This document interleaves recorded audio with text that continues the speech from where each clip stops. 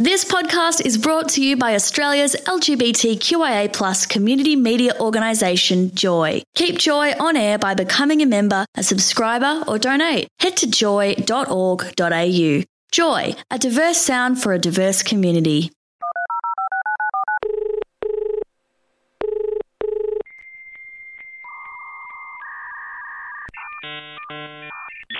This is the Techno Gaze podcast.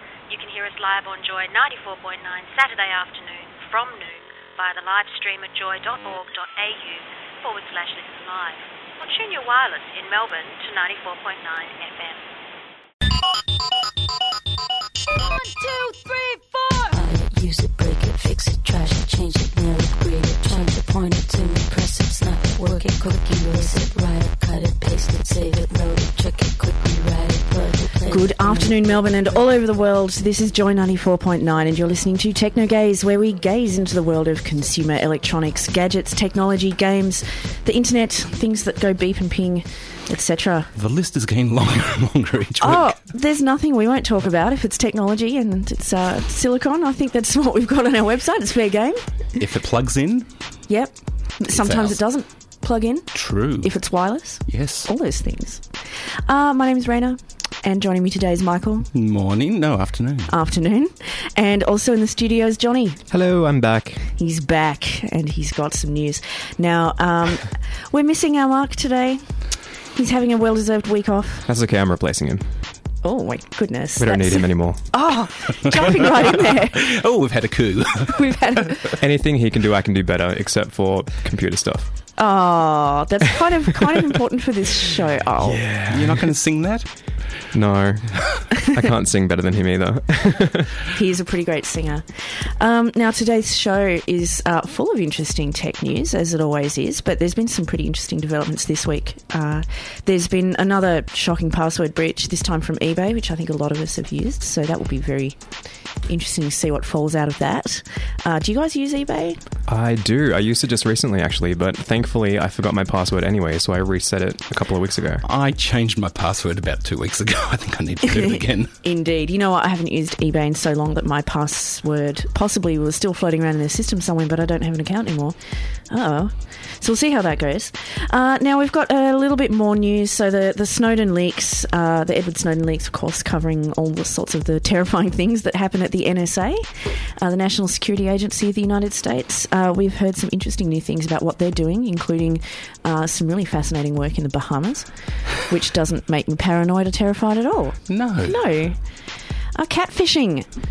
Catfishing is one of the, dark, seedy underbellies of our wonderful social media connected lives. And Meow. And and Johnny is here to tell us all about what it is and some ways to stay safe online. And how to catch a catfish. How to catch a catfish. So if you've ever wondered how to catch some shonky catfisher type, then you will find out. And lots more, some automotive news. Yes. Bits and pieces. Lots of good stuff in the automotive sphere. Fantastic. Now, a big special shout out to all of our new Facebook friends, especially Lauren H., who I think is the only one this week, although if you are a fan of the show, then we would definitely encourage you to This share is it. because we didn't beg last week. We didn't beg last week, and sure enough, we did not receive. So, as you know, begging is really good. Now, if you are at all interested in getting in touch with us on social media, so we've got Facebook and Twitter and a few other things like that, just search for Technogaze, TechnoGaze. Yes, and that's our Twitter handle. That's right. Or you could SMS us if you want to get in touch with us during the show. On How do we do that? 0427 Joy 949. Oh my goodness. You could call us, leave a message with Lovely Mushin on 1300 Joy 949, or send an email direct to the studio. Direct to the studio. On air at joy.org.au. Especially if you've got something to share about any of our stories today. So, very exciting. Onwards and upwards though, gents. Yes. What are we going to start with? eBay. Let's talk about eBay. So I guess a lot of you guys out there in listener land would use eBay. I know I have in the past, although I haven't for a while. And it turns out that some naughty hackers got into the eBay database and managed to scoop up quite a lot of passwords. And so Wednesday, eBay announced that this had happened. It was 3 months ago, and asked for all 145 million of its users to change their passwords right away. Two things shot to mind when I first heard this. One, why did it take them 3 months to tell everybody? Indeed. Because, I would have thought that if you're trying to, get on top of the situation, that you announce it as early as possible to give warning to your users. And the other thing was, I thought, 145 million users? That's not a lot. Oh, really? I thought that was staggering. Well, it is staggering, but when you look at Facebook with, 1 billion users, it just seems like a small number. I don't know if eBay has only that many users, but I think that was how many were actually compromised. There was only a certain amount. The attack was carried out in late February and early March. It's possible that they might have only found out about it recently, which could be the delay, which is in itself pretty terrifying. More of a worry, yes. A little bit. Oh, what? Someone broke into my house and stole my couch? I thought it had been missing for a couple of months, but I wasn't really sure. There's apparently no evidence of there being any access to things like PayPal, although as soon as I heard about this, I did change my PayPal because they are so closely connected, and I don't trust necessarily all the news. And they said, don't worry, your PayPal's fine. Yeah. They didn't actually say how many accounts may have been compromised, but they chose to only warn 145 million, so it's probably a safe bet that that might have been how many accounts are in there. They also said that the passwords were encrypted, but I don't really think that that's much of a defence for anything these days, to be quite honest. If they can steal all the data, they can decrypt all the passwords, surely. Look, it is hard to decrypt passwords, but there's things like, comparing salted passwords or comparing, password strings and stuff like that are encrypted with other things that match. Right. So we've seen this before in password sort of breaches. It's like, they're all encrypted, but the encrypted form of this password looks exactly like this, and so you can probably guess that somebody else's matching password, in another password breach that you found is that, you can do a lot of detective work that way. Right, yeah. I'm not sure if it's... And you can also look for commonalities. So, we all know that a lot of people use common passwords. Monkey, for some reason, is a favourite password out there. So if you know what the distribution is of the number of people that use Monkey and use password and, catfish and so on, and you look at the distribution of the strings in the encrypted password, you could probably say, this is most likely this, and then give it a shot and try. Correct. So the real threat here is not having your money stolen from you over eBay. It's them finding out your login to other social media and forms of... It's possible. Yeah. It could happen. I mean, eBay is obviously a pretty good target because it is the preferred way of payment on eBay. PayPal is a pretty big target because it's the preferred thing on eBay to use. And there's a couple of escrow services and things as well that you might be using the same password for because people keep insisting on using the same bloody password. Well, it's easier for people to remember the same password, and it's like, Facebook, big deal, I'll just use Fred as my password here and I'll use Fred as my password there, and suddenly you discover that I'm using Fred here, we tried everywhere else, and boom, it works. Yeah. Yes. Is your password actually Fred? No, Fred's too short, of course not. It's Fred 1 2 3 4. Okay. Sounds like something an idiot would put on his luggage. Is that from Spaceballs? No. If it is, it's purely coincidence. Actually, if it is, it's like the monkey at the typewriter, and I've suddenly come up with War and Peace. Fantastic. I had to change my work password, which I do quite frequently at my work, and I was just trying everything, and it's like, no, that's too long, that's too short, that's not fun enough. It's like, come on. I ended up having to make a pretty complicated phrase. Yeah. It's getting crazy these days. That's only because you're setting yourself, a very high bar to reach, that it's got to be an interesting password. Now, of course, if you are interested in, getting at people's fun secrets and stuff like that, you could try and decrypt their password and all their things, or you could just interfere with their routers and get all the data coming in from the middle, which is apparently what the NSA has been up to. Yeah. So this apparently is what the NSA has been up to recently. So some photos that were leaked, and they were reported on ArsTechnica.com, in a story there, that some Cisco routers were getting stopped on their way between the factory and the customer to get a few little extra free upgrades. Free upgrade? From our friends at the NSA. Did they put a little free upgraded by the NSA sticker on the box? No, they don't. They keep it a big secret, just like you'd expect. Oh, that's a missed marketing opportunity, surely. It really is, or perhaps a missed opportunity to violate your warranty. But it's showing. So these photos are showing these packages from Cisco being intercepted. Some little beacons, they call them, putting in there. So this is a unit called Tailored Access Operations, and they're getting these servers and routers and things, putting bits and pieces in there, and putting them back in the box and sending them on to customers, presumably so that they can collect more information about them. Amazing. Find out where they're going. all those sorts of things. It's a little bit creepy. I don't think I trust this NSA anymore. Sorry, when did you trust the NSA? They seem like such nice people, but I think I've changed my mind. I think it was for me. It was when they had their cute little logo with the nice little octopus giving the world a big hug with its cuddly tentacles. I think that was for me the thing where I thought, yeah, maybe they're okay. No, I want to prank call the NSA, but I'm too scared to. I want to ring them up and say, oh, look, I had a fight with my mother on the phone yesterday, and she says that she didn't say this, but I think she did. Can I listen to the recording, please? Right. And of course, you can do that if you're in the Bahamas. Yes. You can do that if you're in the Bahamas, because that's the other thing that the NSA has been up to. They have been able to record for up to 30 days at a time, I think it is. Or, sorry, on a rolling 30-day basis. Every cell phone call in the Bahamas. Every cell phone call. So and the government doesn't mind? Apparently the government didn't know. They did not give their consent.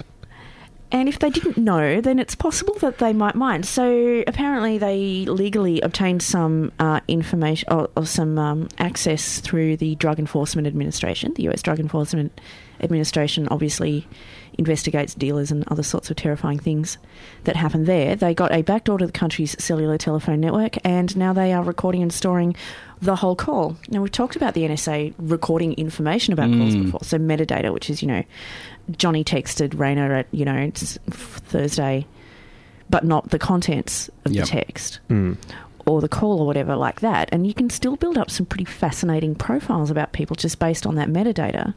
But in this one, they actually got the whole conversation recorded. Exactly. Yeah. Which no doubt they let their little computer bots out onto to look for keywords.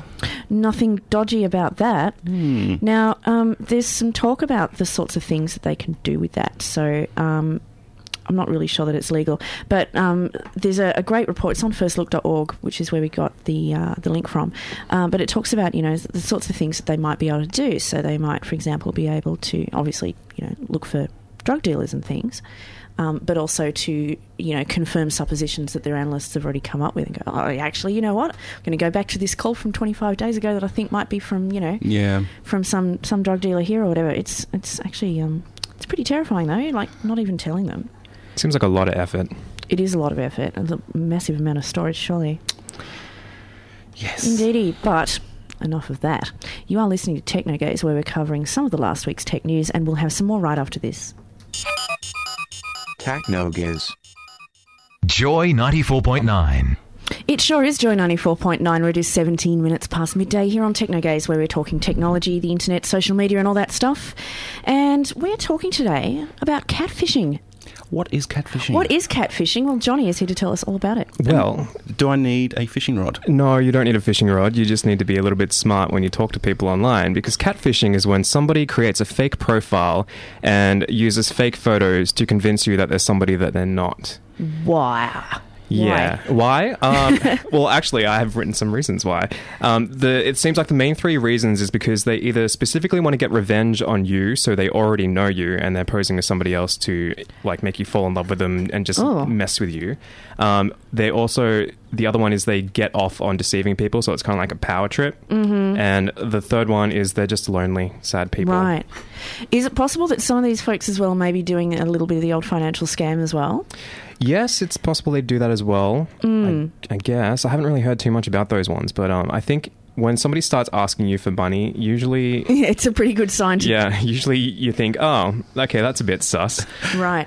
So, I mean, pretending... And when you talk about it, you sort of go, well, geez, I think I'd be pretty good at spotting if somebody was fake online, right? But a lot of people get, Yeah, get caught by catfish or catfish themselves. A few times, actually. Probably about 7 years ago, I was caught in a 6-month relationship where I got catfished. Wow. And I actually wound up not moving, but I flew overseas to meet this guy, and he never showed up to the airport. And then I figured out later on that I was being catfished the entire time.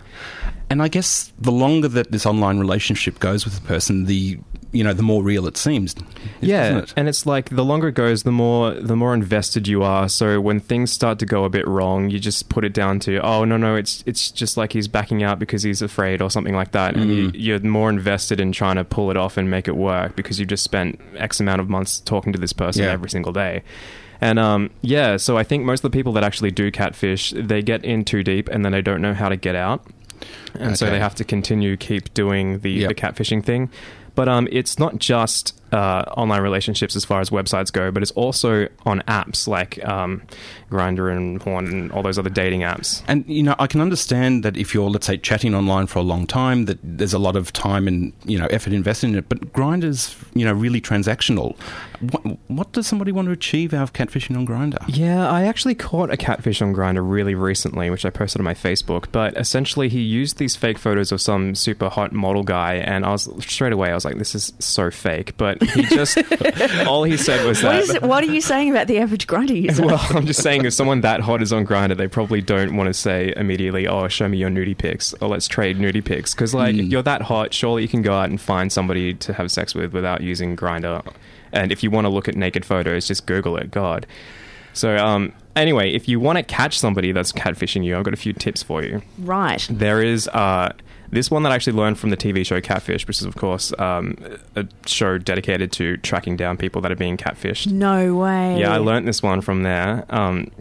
Good old Neve and Max. But essentially, if they're online or if they're a Facebook profile or something like that, save their photos and then put it into Google image search, because there's actually a little icon. If you go directly to Google image search, you can click on this icon, which is shaped like a camera, and you can upload the photo into it. Right. And then you can search the website for other places where that photo is shown up, and then 99% of the time, if it's a catfish, then it'll pop up as some Russian model, or the one that I got was some Filipino actor or something. So take it from really obscure places, but there's always a trail. But that's a really good idea, because there are times where it's like, are they or aren't they? And this is a good way to have a look out there on the internet and see whether that image is there and who it belongs to, perhaps. Yeah, exactly. Yeah. Now, I've done that before, not necessarily for catfishing, but on Grindr? No, not even on Grindr. Amazingly. No, but when you see a picture, especially on, Facebook or whatever, someone will post a picture and it's like, look, this is a genuine actual picture of something from space, blah, blah, blah. It's so amazing. Now, I've downloaded a cool little thing that is just an extension that lets you Google image search an image straight away. And so if you right-click and go Google image search this, it actually comes up with all the other places that's been found. And sometimes I've seen that happen, not necessarily with people profiles or anything, but it's here's a picture of a little girl from whatever dying of cancer and stuff like that. Click, every like gets a cent or whatever. You right click and you find out that the picture's 10 years ago, and her cancer's been cured for ages, and it's not even her. You see all sorts of weird stuff like that. Yeah, I think I actually remember find that one really good. A couple of months ago. There was this thing about, I think it was Iran or something like that, where they used this photo of a kid that had apparently died, and then showed a photo of his grave or whatever. But it turned out that it was created into being a meme or some kind of thing like that, and then it turned out that it was actually just a photo project by some photographer, and it was all set up. So there was a big huff about that one. But there was actually, I've caught a few catfish over the last few months. I think it's been about 5. Wow. Because I've got this kind of vendetta because of what happened to me 7 years ago. It really, really irritates me when other people catfish other people. So the Masked Avenger. Yeah, it's like my own little chance to be a vigilante. I was going to ask, do you have a special lycra suit that you don when you're out catfishing? Please, this is a family show. No, I just sit at home in my jockstrap. Okay, way too much information. Painted on mask. No, so there was 5 profiles that I've caught recently, and one of them I had actually had on my friends list for probably about 2+ years. Wow. And there was actually 2 profiles. Both of them were sort of Asian-esque looking men, and both of them had very similar things in common, which was they used the 3 names on their profile, which was their first name, middle name, and last name, and it was they sounded very similar.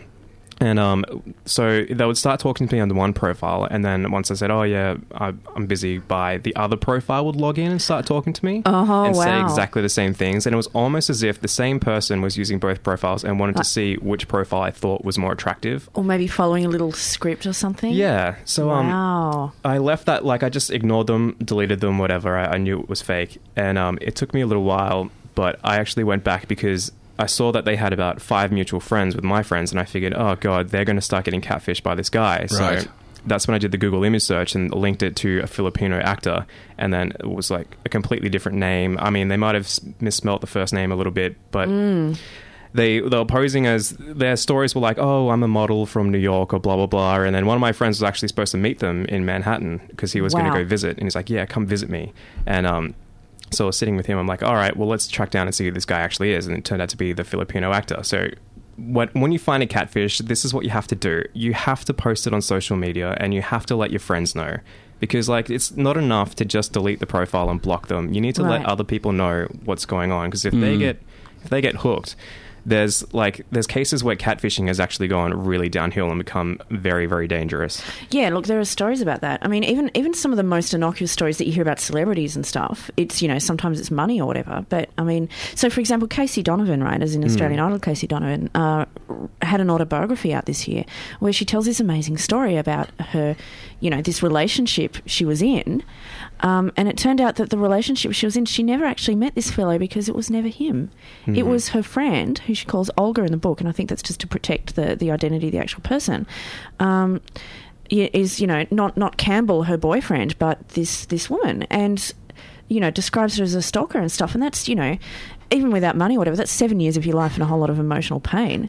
Yeah, like, I just awful. Don't understand why people invest so much effort into holding up this facade, because there has to be some sort of deficiency in their life which makes them want to pretend to be somebody else. Like, wouldn't you just want to be yourself and have a friendship instead of pretending to be someone's partner of the opposite gender and, you know, all this other sort of stuff? And to live this whole existence where you never really meet in person in real life. Yeah. I mean, when it happens to celebrities and things, you hear about it happening to sportsmen and stuff as well. You know, you sort of wonder if it's some sort of weird trick almost to, I don't know, there's some weird sort of fan worship or something. We did get a text just from one of our listeners who didn't give their name, but it said, I keep telling our Facebook group administrator that if you get a request from a hot girl with only 2 friends, it's probably fake. Yeah. Does your group administrator continue to add them as friends anyway? That's a good question to ask. Well, how do you spot let's talk about how you spot a Facebook catfisher, because so the main, aside from the pictures which we talked about are usually too good to be true, but there's other things as well. Like, if they have a few pictures, they're usually only of the person they're impersonating. You'll almost never find a picture of them with another person, or like a friend, like that no maybe friends. They're friends on Facebook. Yep. Never tagged by another friend, anything like that. And the majority of the ones that I've seen which are gay was like the people who post on the Facebook page, on the profile, are actually just random men from anywhere around the country or around the world who have nothing in common with them whatsoever. They're just like, oh, thanks for the ad, wink face.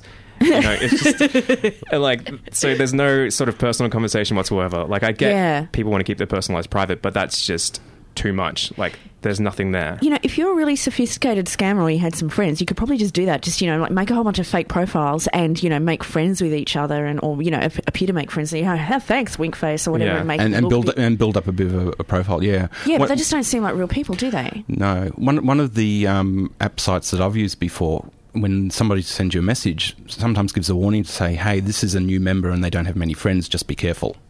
Yeah, which I think is quite a good way to approach it as well. Yeah, and it's like you were saying, you know, you should post on social media and tell them. But yeah, also, I mean, a lot of those networks would have, you know, report abuse and stuff, right? Like I know OkCupid does. Yeah, I think they all do, actually. Yeah. I'm not sure if it actually does anything, though, as far as the apps go, because I've reported quite a few for violating the terms and services for impersonating other people, but I just see them pop up again later. So I think if you just delete the app and load it back up again, you're fine. Yeah. It's just really irritating, but I've seen the same, like, they just don't do anything about it. Yeah. So also, another thing, if you're talking to somebody on an app and they continually refuse to meet you even though they set a date, they're probably a catfish. Search their image. Yeah. There's just so many things. Like, there have been cases where catfishes have led to people being murdered and, you know, by other people and being manipulated. So just, if you find a catfish, let your friends know. Don't let them fall into the same situation. For sure. There'll be more after this, right here where we are still talking tech on Techno Gaze here on Joy 94.9. Techno Gaze. Joy 94.9 in Melbourne. Joy.org.au for the world. To right, Joy 94.9 here. My name's Raina. This is Techno Gaze, and we've got Michael and Johnny. And it's 29 minutes to 1, halfway through our show. goes too quickly. Now, we've just been talking about catfishing on social media and some of the different sorts of bits and pieces that could be very dangerous. So I would encourage you, if you have any stories to tell or opinions to share, anything like that, send us a text. You can do that on 0427 Joy 949 on your phone. You can also send us an email on air@joy.org.au or give us a call, 1300 Joy 949. Leave a message with the lovely Mushin, who will be happy to pass it on to us here in the studio. Yes. But more tech news coming up. Now, Apple has released some software updates. As they do from time to time. As one does. And it's not normally news, although this one was kind of interesting in that the iTunes update that was released for the Mac this week kind of made your users folder disappear. What? Disappear. As in you can't see it. Does that mean you lost access to your documents? No, you just can't see the folder that they live in. But you can use, so on a Mac, if you are a Mac owner, you will probably know that when you open up a Finder window, usually you've got some favourites in the sidebar, and one of them will be, your desktop, your documents, whatever. Mm. But if you go a couple of levels up to where that actually lives, normally it lives in the users folder, and the users folder could not be seen. Oh. Which is interesting, and a lot of people were trying to, kind of read some chicken entrails out of that and going, oh, maybe Apple's going to do this thing where they're going to hide your files from you. Oh my goodness, like, what could it possibly be? Because of course everyone believes that Apple can possibly not ever do any wrong, and how would they make a cock up like that? But this is not the first time they've done something with iTunes by mistake, is it? No, actually, aside from the usual iTunes took all my files and rearranged them, which I didn't want, which is fairly common.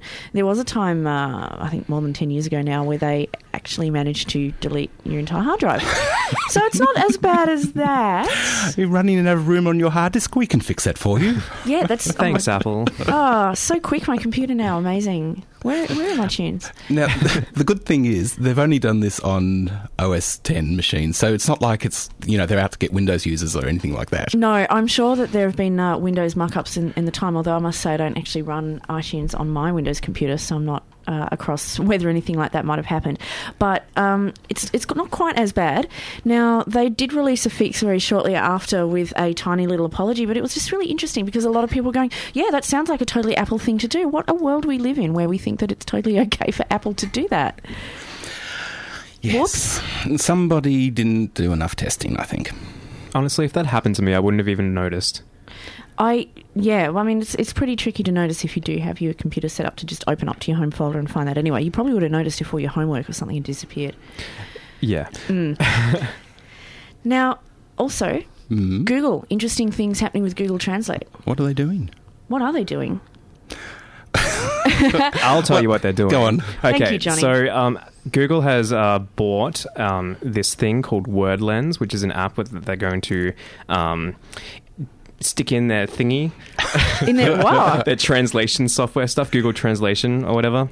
And it's called WordLens, and it's made by Quest Digital. And essentially what it does is you can take a photo of a sign that's in another language, and it automatically translates the sign onto your screen. So you might have a sign in front of you which is in Spanish, but on your screen is translated into English. Wow, right there on the sign. Yeah, like in real time. And that's a fantastic use of augmented reality, isn't it? Yeah, it's crazy. But the really good thing is the app stores all of its translation stuff that it needs on the phone itself, so you don't need to be connected to the internet to do this. That is really pretty spectacular. Because the time that you want to do this is when you are travelling, and when you're travelling you probably don't have local data and you don't want to pay exorbitant global data roaming costs.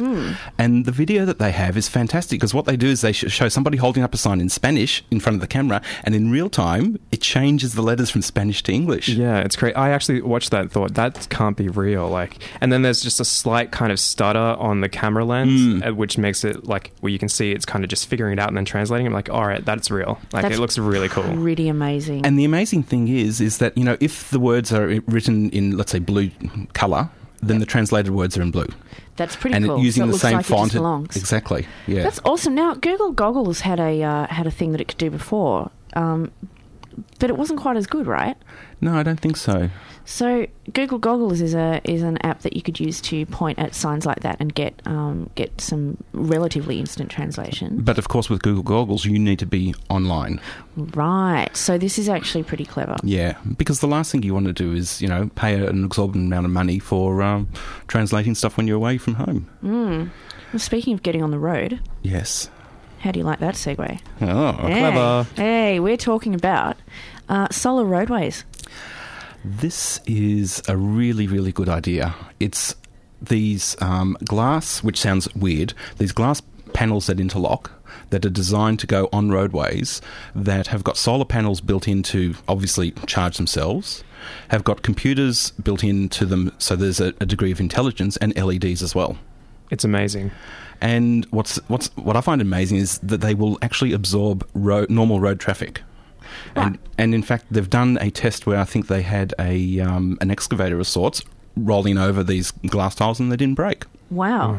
And how about, obviously not corrosion, sorry, but, just general sort of wear and tear, like... Yeah, well... How would that work? I don't know. Look, it's a crowdsourced project at the moment, so they're crowdfunding to do this, and obviously they're going to need to do a whole lot of testing to make sure that it does last for a long time and is very durable. But the idea behind it is fantastic, because one of the things that you can do is you can have these intelligent signs on the road that change according to the environment. Yeah, it's really fascinating as well. So it lets you, say for example that you're on like a 3-lane highway or something and there's a breakdown in the middle lane. What it actually does is it knows that the breakdown's there and it will create a new slip lane or a new lane to direct traffic around the breakdown. That's pretty cool. That is fantastic. In theory anyway. Yeah. If you could control, say, I don't know, the CityLink or the Dynon Road Outlet or whatever like that and put anything you wanted, what would you put on it? Boobs. Pixelated boobs. Pixelated. You might have a few accidents and slip lanes after that. But imagine that though. So as well as that nice sort of stuff, like you could flash up messages about, I don't know, road safety generally, or traffic conditions ahead, go home. Double there's demerits no point. day, don't drink. And in theory, like, you can tell if you're speeding, so it can place a warning on the road ahead of you and be like, warning, you're going 5 kilometers over the speed limit, slow down. And then paste something on your Facebook page at the same time. Yeah, this wanker was speeding. Oh, that would be pretty cool. I'm a bit of a cynic. I can really only see it being used for ads. Oh, I mean, yes, safety information as well, but you can just, just blinking up. Drink this cola. Yes. But what about charging the electric cars? That's something that's actually been floated as part of this as well. So if you can imagine a car park that's full of these panels, right? Imagine having an electric car, parking your car, getting your little charge point and, like plugging it into the top of the... Straight into the ground. Straight into the ground because it's been soaking up all that lovely energy all day. How cool would that be? I think we're entering the space age, and it makes me really excited. That is pretty cool. Now, this campaign has been raising up almost, I think, $400K at the moment, and they've got a target of $1 million with 9 days left. Yes. I don't know if they're going to make it, but I think the idea is a very, very good idea and a very good use of technology. And, maybe 10, 15 years' time we'll see something that eventuates on our roads or maybe even our car parks. For sure. Yeah. I mean, if you can think about all those roofs and stuff like that with car parks on them that just sit there and could be collecting all that energy. That's right. Now, we did promise automotive, didn't we? We did promise automotive because if you do want an electric car and you have a lot of money to spend, then you'll be excited by this news. And you like playing with gadgets. So Tesla Roadster, we've talked about before, is a pretty fantastic mark of car, and pricing has been released or imminently to be released by Tesla for the Australian pricing. Sorry, I was looking at my computer. What, you saw a big No, Apple I'm looking sign? I'm looking at my notes. Yeah, so according to a report in Gizmodo, the base model will be just a cheap $95K. Oh. What? Drop in the ocean. What?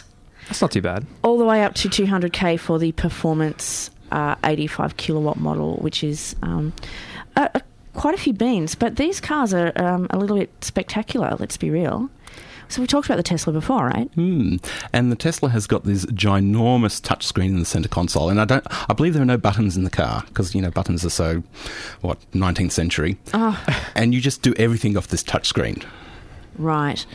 Now, there's a few other things that are exciting about it. Obviously, the fact that it's an electric car, but it's not just like a little putt-putt electric car that gets you down to the shops or anything. This is a serious beastie, and it will get you from 0 to 100 on an electric charge in 8 seconds or something. Wow.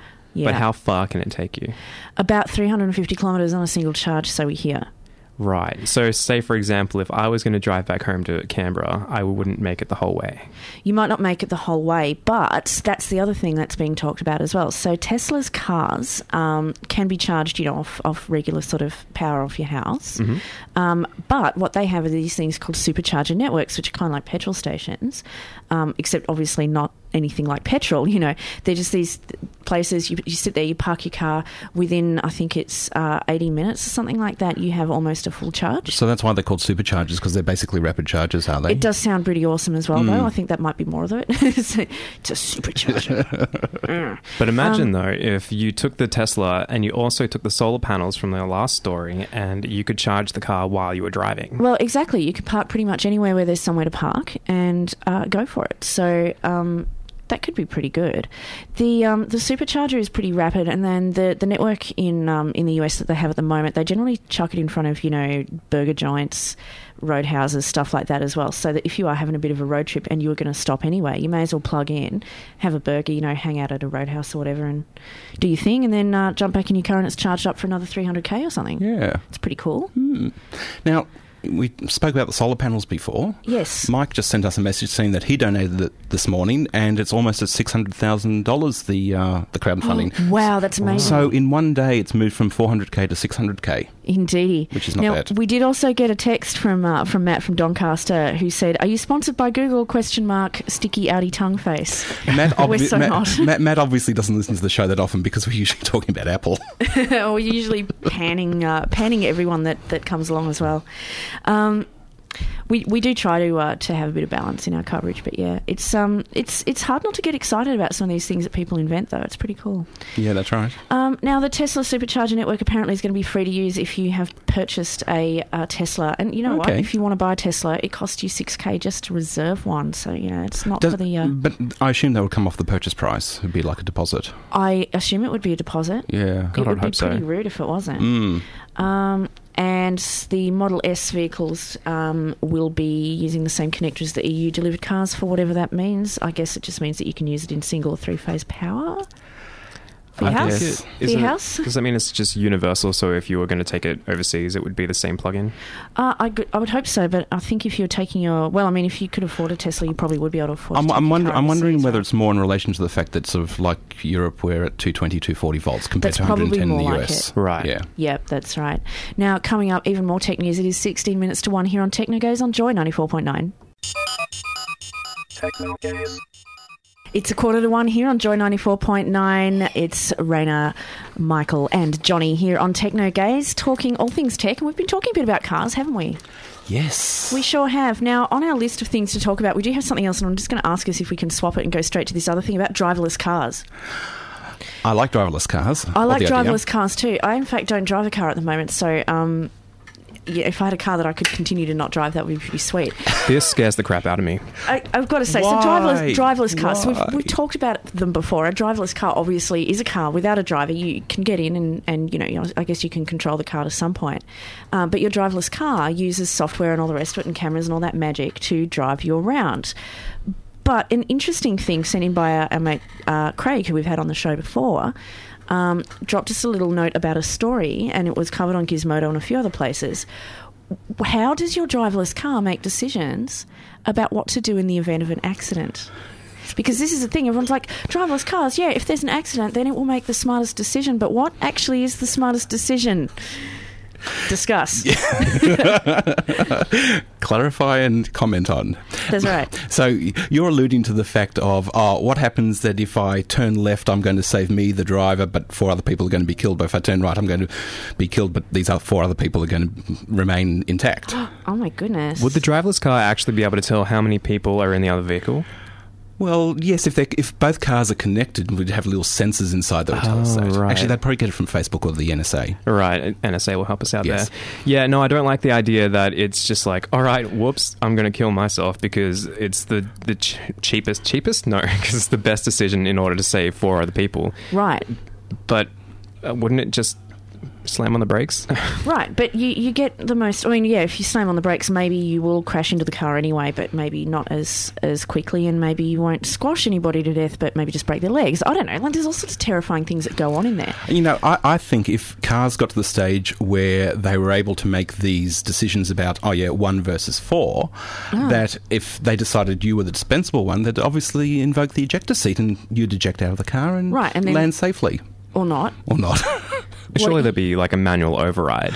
You'd hope so, but when there's an accident, like, you're going to have time to think, oh, geez, I'd better shut down my robot companion here and take over the car. Like, it's worrying, particularly because, I mean, crash optimization and stuff like that, obviously there's a lot of, interesting science that goes into deciding how crashes happened and, what could have been safer and blah, blah, blah. In the story that that has been sort of floating around, they actually name a couple of different brands known for their safety, European ones and stuff like that. I mean, if you're programming that car, though, and you were a little bit of a capitalist swine, couldn't you also say, I'm going to use my smart car communication thing to find out if you have comprehensive or do you just have compulsory third party? What's going to be better for the insurance company? Well, that's the thing. Like, if all things being equal and no one's going to get hurt or whatever, but could I crash into this car that will deliver the owner of my vehicle some cash or not?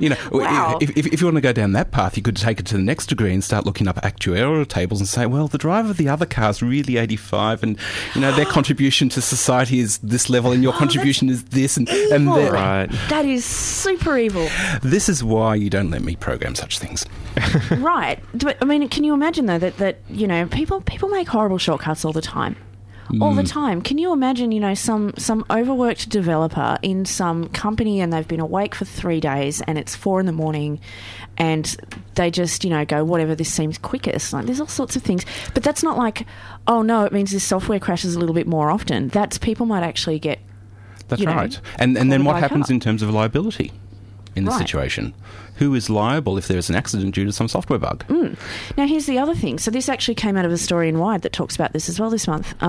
Here's an actual scenario from a research scientist in Virginia. And he says, well, let's say that you've got a car. It's facing a crash. There are two possible places that it could go. One of them is a motorcyclist wearing a helmet, and the other one is a motorcyclist who didn't wear their helmet. You're basically, what they're saying, penalising that motorcyclist who's wearing a helmet for being marginally safer, even though arguably it's going to be pretty bad. I mean, that's horrible. It sounds like it's pretty unethical, but it's, it's sort of rewarding that person for illegally not wearing a helmet, which is just horrible. Assuming the software chooses the bikie with the helmet.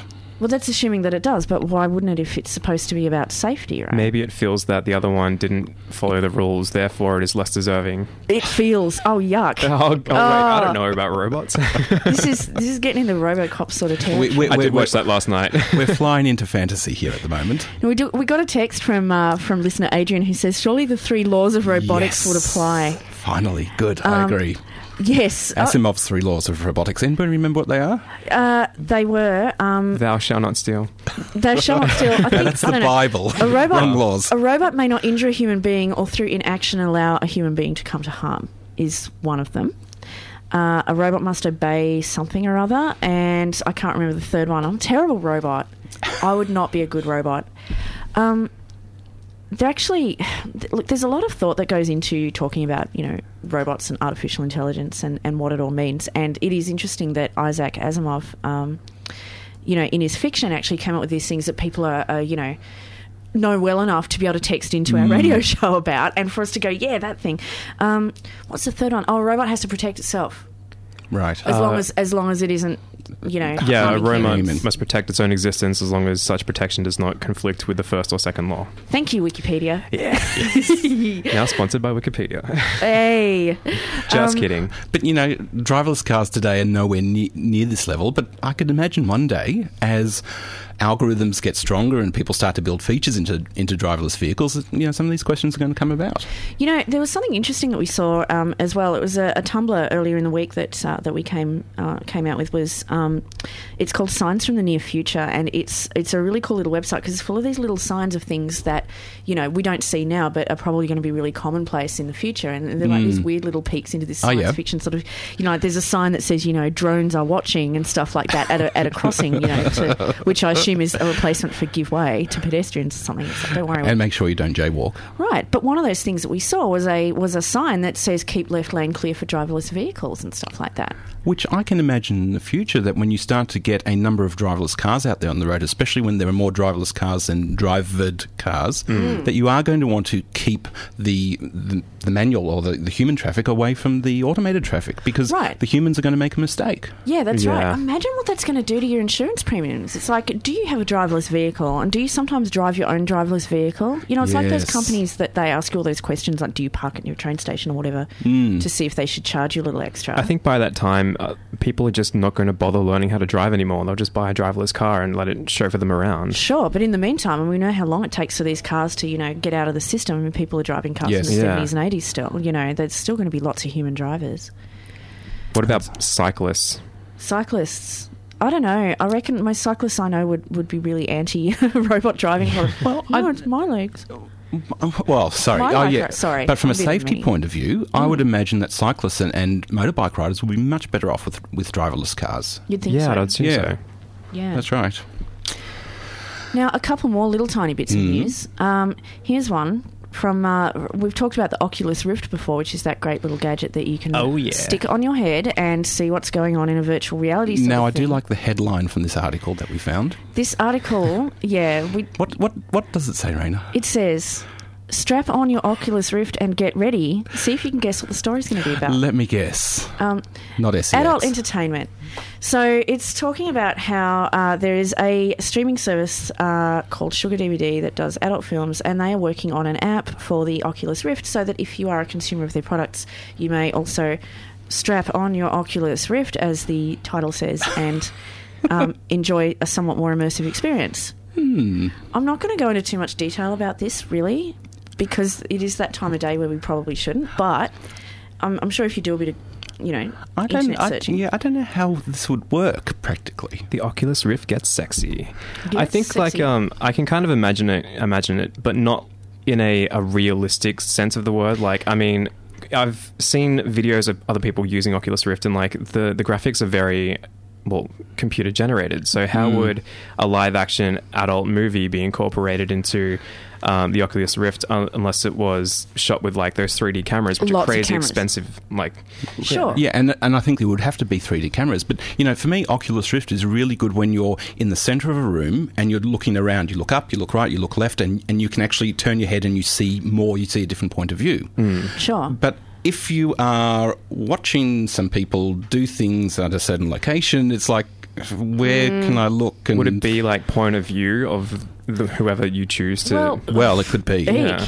Well, this is what the spokesperson from the company said. Is at first this will be similar to a choose your own adventure type of experience. We already have these sorts of options for DVDs apparently, so that sounds interesting. It's true what they say about a lot of a lot of technological innovation in the entertainment sort of side of things being driven by the adult entertainment side of the industry, isn't it? Yes, and we've seen the demise of Betamax to VHS because of the porn industry and the popularity of those videos. That's exactly right, and it'll be interesting to see how that all works out. Now, coming up, there'll be just a little bit more tech news following that. It's 5 minutes to 1 here on Joy 94.9, where you are listening to Techno Gaze. Joy 94.9. 3 minutes to 1 here on Joy 94.9. We are almost out of time, as we always seem to be, but we do have a few little extra bits of news. Half-Life 3. Oh my goodness. It's finally being semi-confirmed that it's worked on, but we'll take that. Indeedy. So Half-Life obviously is a franchise that is well known to many, many gamers, very, very popular. People have been talking about Half-Life 3 for so long, and we haven't heard any really good information about it. And they take a ridiculous amount of time to release games between installments. That's right. Is that because it's called Half-Life? No, well, maybe. Anyway, it's people have been talking about it for ages, to the point where, any time that Valve, the developer, would ever release anything, they'd start looking, into chicken scratches and try and do that sort of thing to see if it was actually real. Left 4 Dead 3 apparently is getting worked on as well. That's so exciting, though. I am excited. I'm pretty pumped. Also, Xbox One is going to be sold without the Kinect. Connectless. So it's going to be a price drop as well by $100. Hey, cool. Sales for the Xbox One are looking okay, but it's not even half of what the PS4 is selling at the moment. PS4 is doing very well, but I still don't discount that Xbox One just yet. Like, it's got 4.4 million overall, I think, which is nothing to snub your nose at. It's already outselling the Wii U. That's right. Now, that is all we have time for today, so if you missed any part of the show, or perhaps you're looking to peruse previous episodes, you can do so by browsing to joy.org.au/technogaze and checking out all the information there. Coming up next, a Joy News Bulletin with Shannon Gillies, followed by another great episode of Cravings with the Nudie Foodie, Pete Dillon. Thank you for joining us, Johnny. No problem. And sharing your stories. Thank you, Michael. Thank you. And I'm Raina. And this has been another fantastic episode of Technogaze. I hope you have a really fantastic weekend, and we will be sure to catch you next week.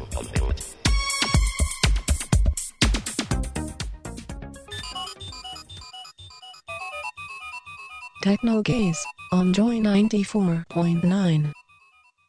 Thanks for listening to another Joy podcast, brought to you by Australia's LGBTQIA+ community media organisation, Joy. Help us keep Joy on air. Head to joy.org.au. Joy, a diverse sound for a diverse community.